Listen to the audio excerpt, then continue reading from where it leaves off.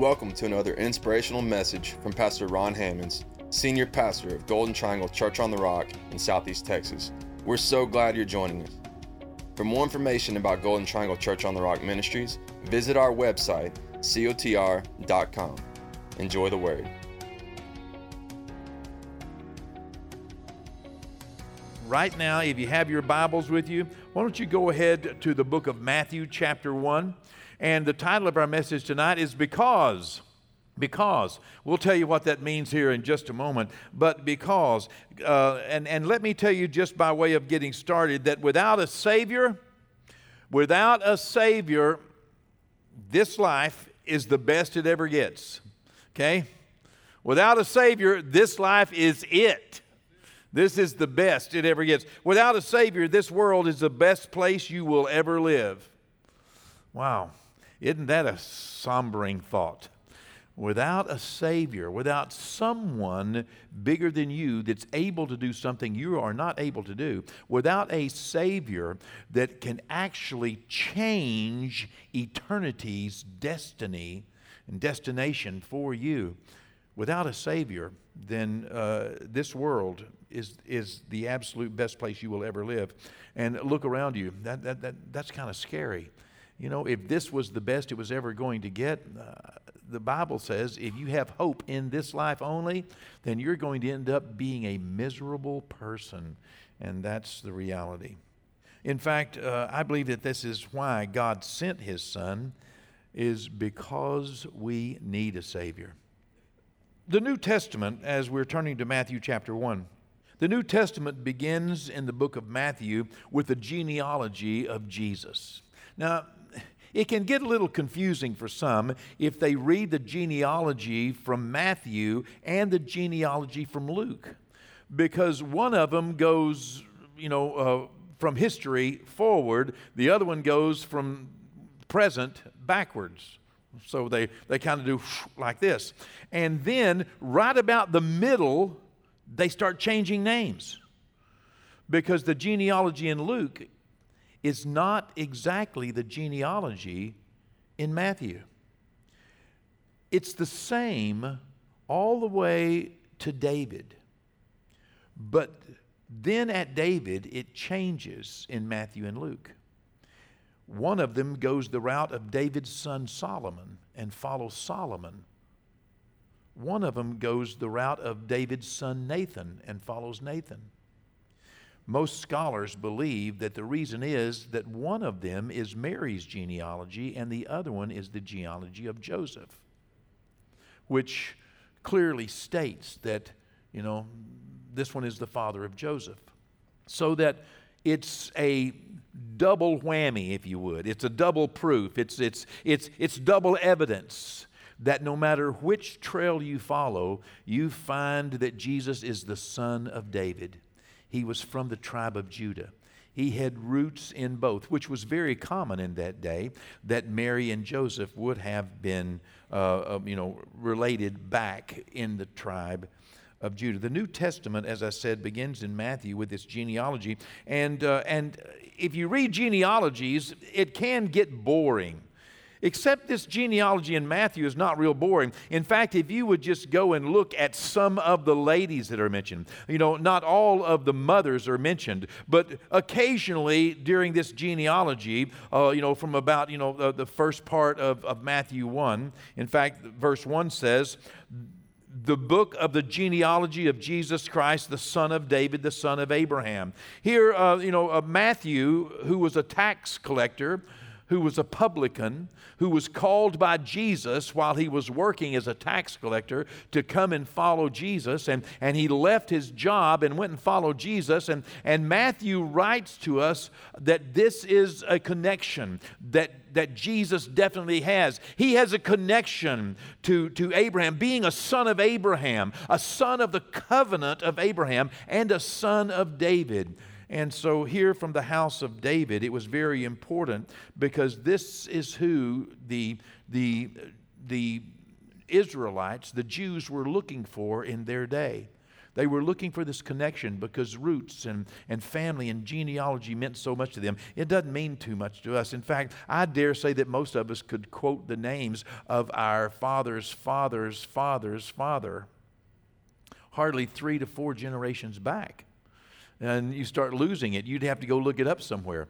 But in this day, in this time, in this period, for many reasons, one of which was because you needed to remember it because there wasn't a whole lot written down.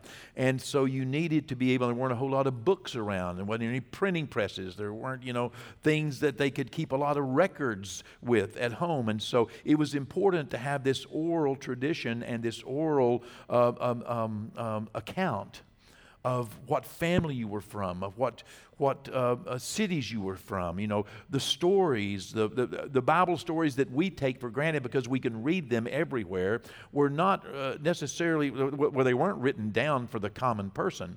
In fact, a copy of the Bible in that day, a copy of the Old Testament, a copy of the Law of Moses was very rare to even have in every city, in every town, and if so, it was housed in a very particular place, in a synagogue, or you had to go to Jerusalem to the temple because you just didn't have a personal and a private copy of the Word of God. You just didn't. And so all of the things that you wanted to teach your children and all of the stories you wanted to tell them about Noah and the stories that you were raised on and that meant a lot, the stories of Abraham, the stories of David, the stories of Samson, the stories of Gideon, the stories of Deborah, the stories of Ruth, the story of David, they all had to be told by oral tradition and by oral exercise. How important it was to keep that going. And so here Matthew is giving us the genealogy of Jesus Christ, the son of David, the son of Abraham.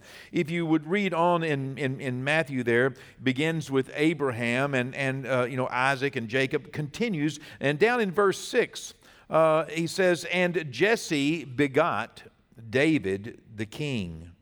And David begot Solomon by her who had been the wife of Uriah." I find this interesting that whenever Matthew mentions one of the wives, it's normally one of the wives that really had some shocking story behind her. He mentions, Bathsheba and this shocking story of David and Bathsheba. He wants them to know that, yes, that is the woman who is the grandmother of Jesus. He mentions Ruth. Yes, that is the woman. He mentions Rahab the harlot. Yes, that is the woman. It's very interesting that he points out these women along the way. And then he gets down to verse 17. And in verse 17, he says, "So all the generations from Abraham to David are 14 generations. From David until the captivity in Babylon are 14 generations. And from the captivity in Babylon unto Christ, the Christ, are 14 generations." Now this is evidently important, and I have never spoken on this topic before, and so I have never seen these things before that I'm going to be sharing with you. But there's evidently something that's very important here about these divisions. And of course, we can understand that when you are having to remember the Word of God, when you're having to remember things, when you're having to remember your history, anything that you're needing to remember, whether it's numbers or dates or whatever it may be, it is wonderful to group those things into small groups because it helps. Even the Word of God, we'll put it into a song or we'll put it into a group of scriptures and we can remember things. And so here, no doubt, Matthew was taught, or perhaps he wanted to make sure that his readers understood the history of the children of God. And so he says from Abraham to David, he divides this into 3 basic periods. The first period, Abraham to David.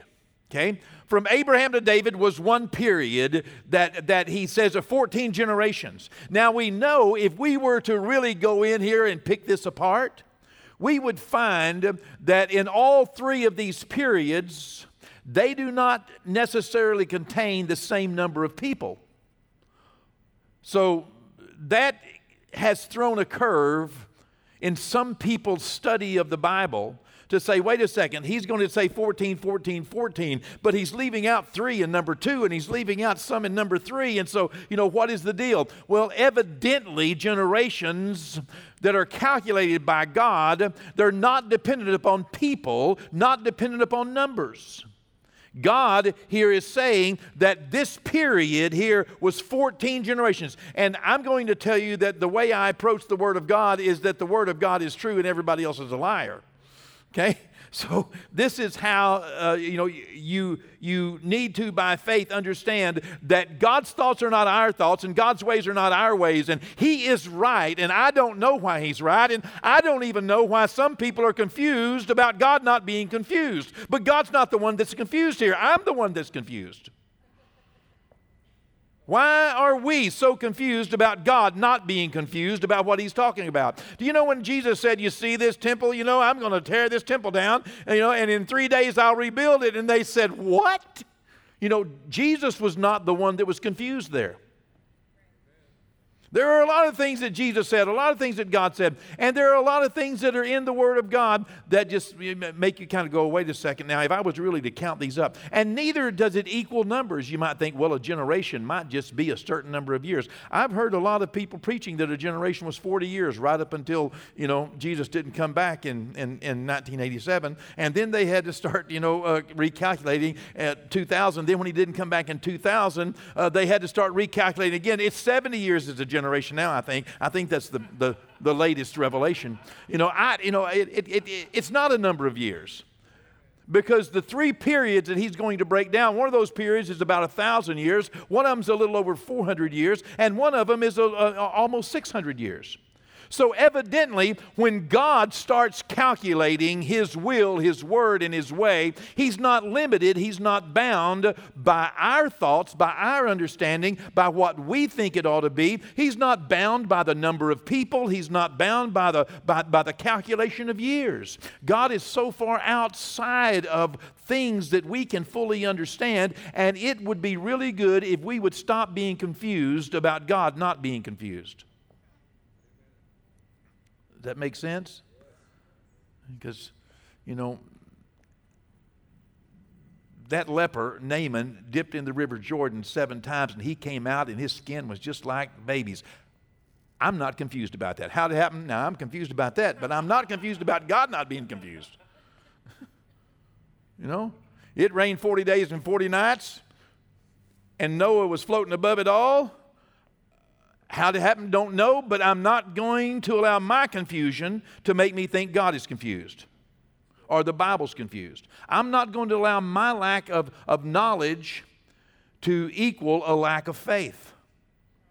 Okay? So this first period that Matthew breaks this history of the children of Israel down into is from Abraham to David. Now, during this particular time, during this 1,000 years from Abraham to David, the leadership that God provided to the earth to help His children stay on course with the covenant, because He made a covenant with Abraham. So from Abraham to David, 1,000 years, it's that first period. It was led by patriarchs. It was led by prophets. And it was led by judges. Those were the 3 groups of people, the 3, if I will, 3 categories of leaders that God gave the children of Israel to keep them on course. He gave them patriarchs. He gave them fathers. He gave them prophets. And also He gave them judges. Y'all remember the period of the judges? Well, that was the period between Abraham and David.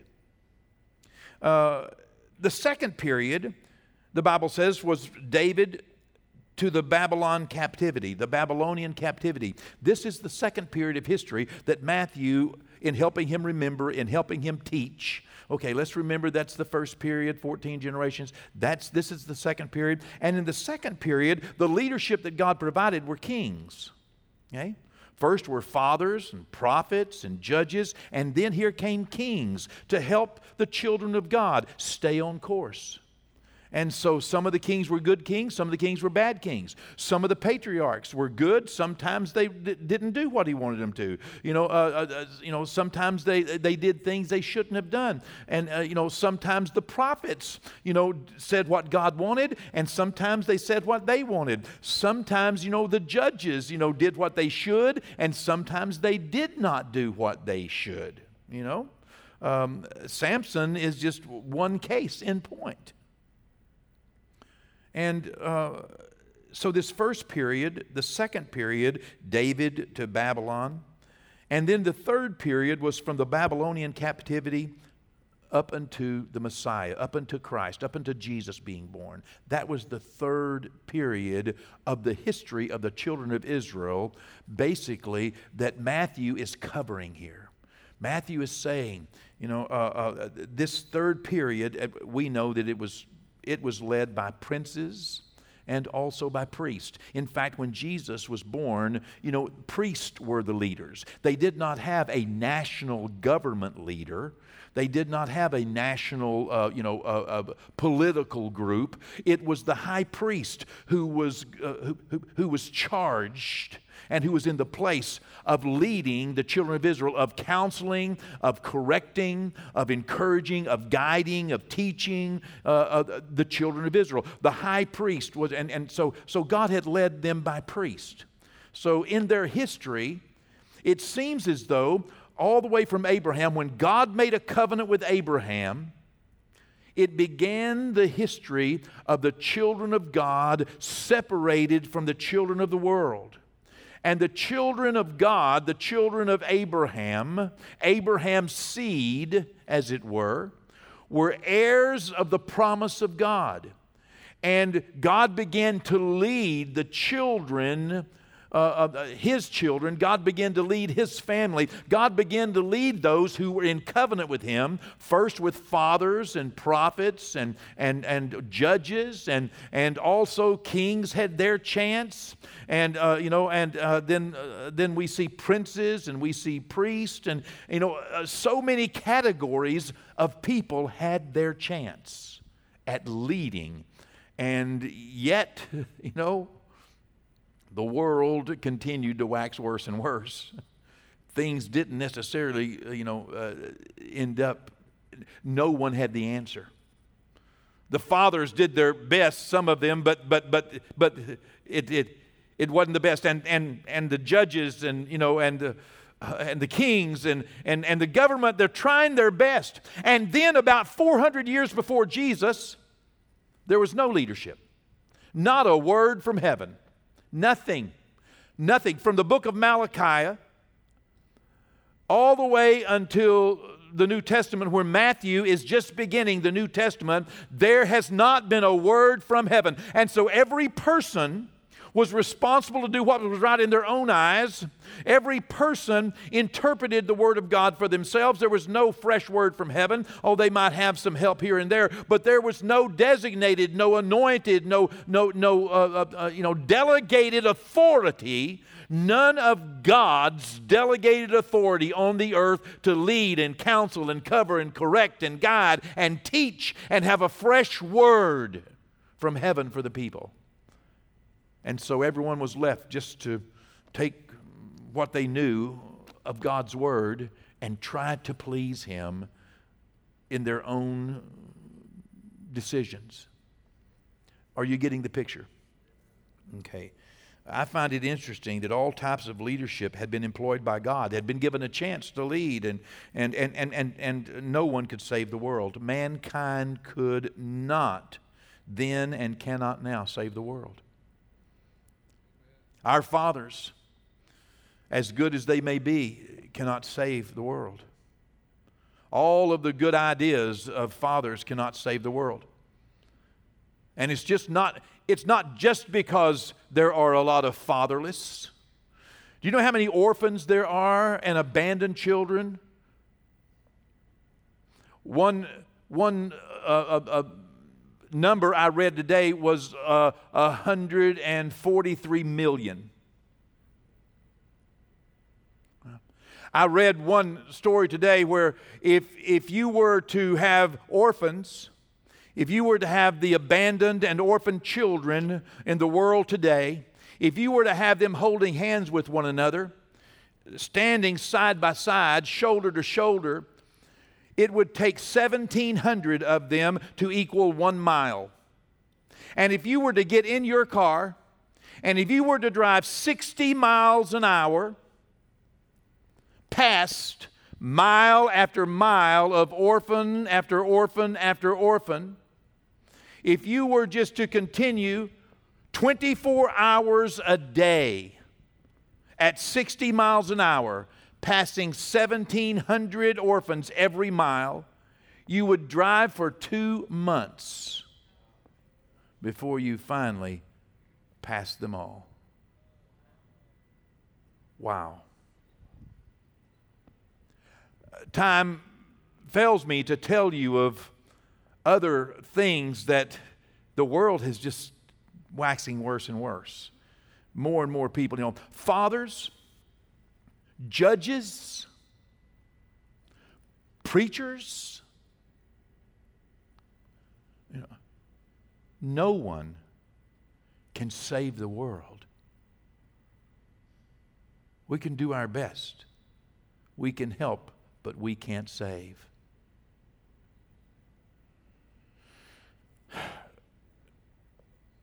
Matthew, the first chapter, verse 17, tells us that each one of these groups, the 3 periods of history, they've had their chance, and yet the world was still lost.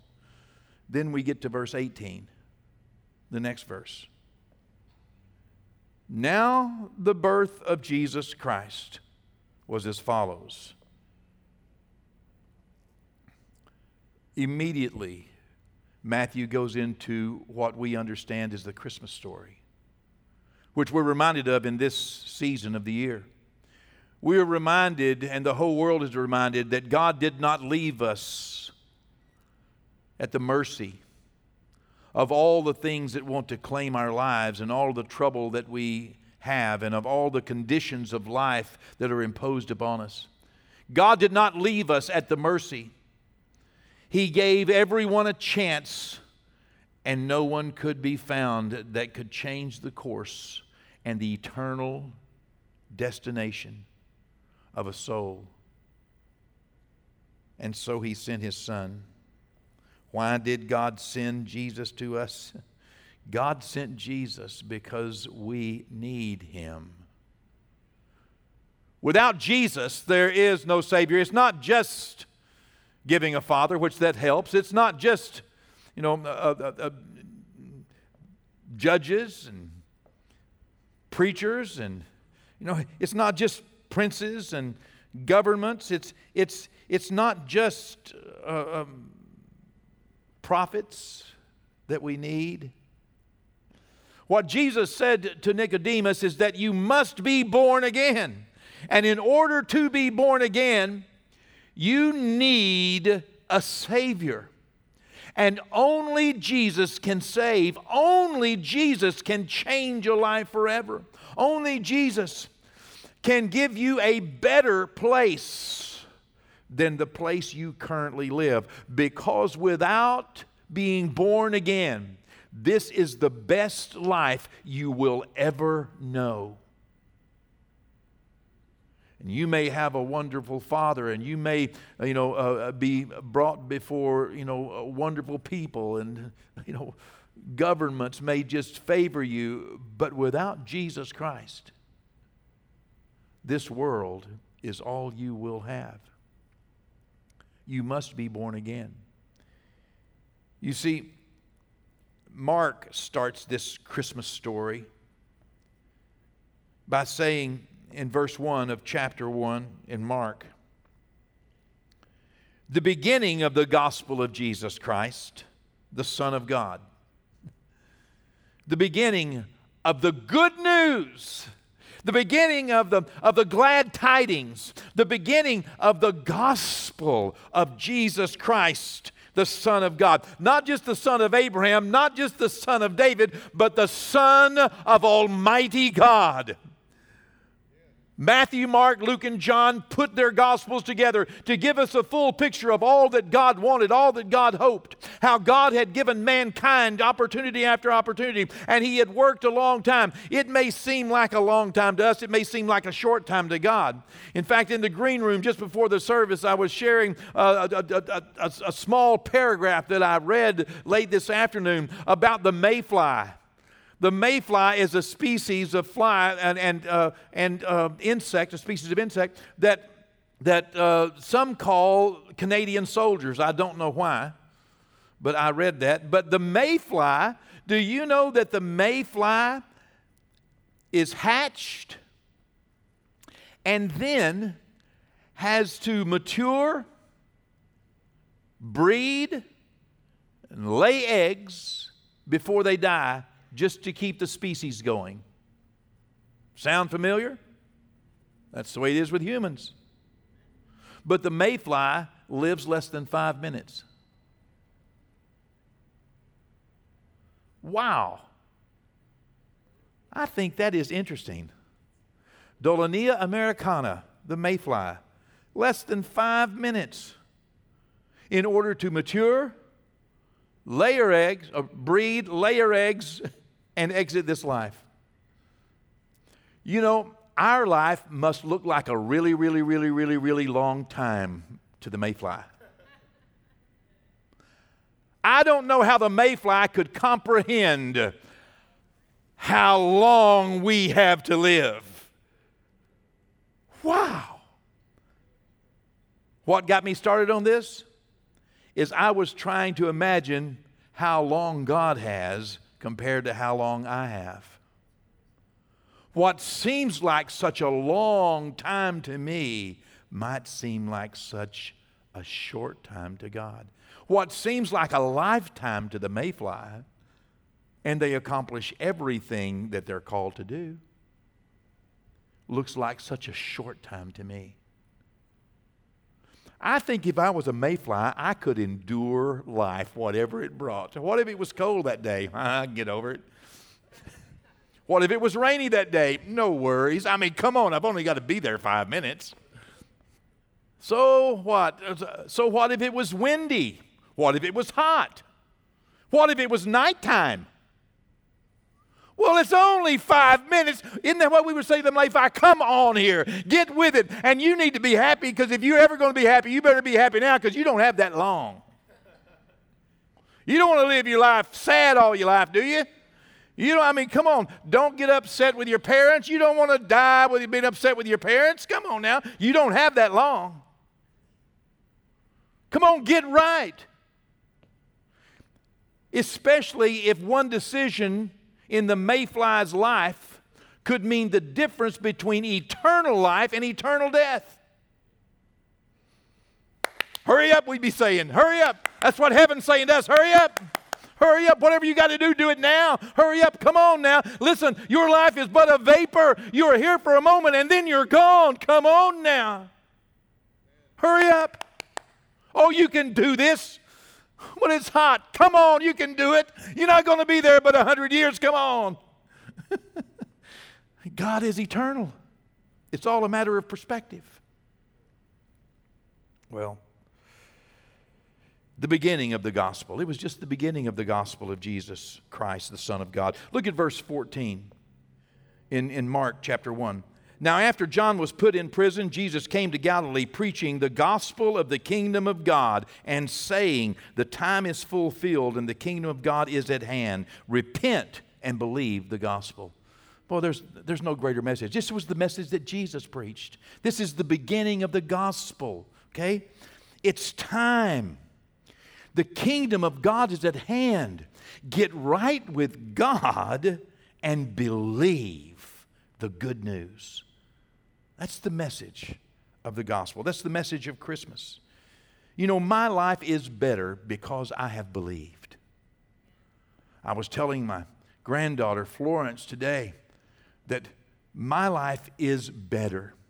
When I made the decision that I was going to follow Christ, my life took a different road. And I can tell you for certain today that I am better off, that my family is better off, and my friends are better off. Everyone I interact with is better off because I made that decision. I cannot imagine what my family would be like, and what my friends, and the pain others would be bearing today, had not I decided to live for Jesus Christ, had not I decided to believe. Believe. This is the beginning of the gospel in your life. This is the message of the gospel. Get right with God and believe. Believe the gospel. Believe the gospel.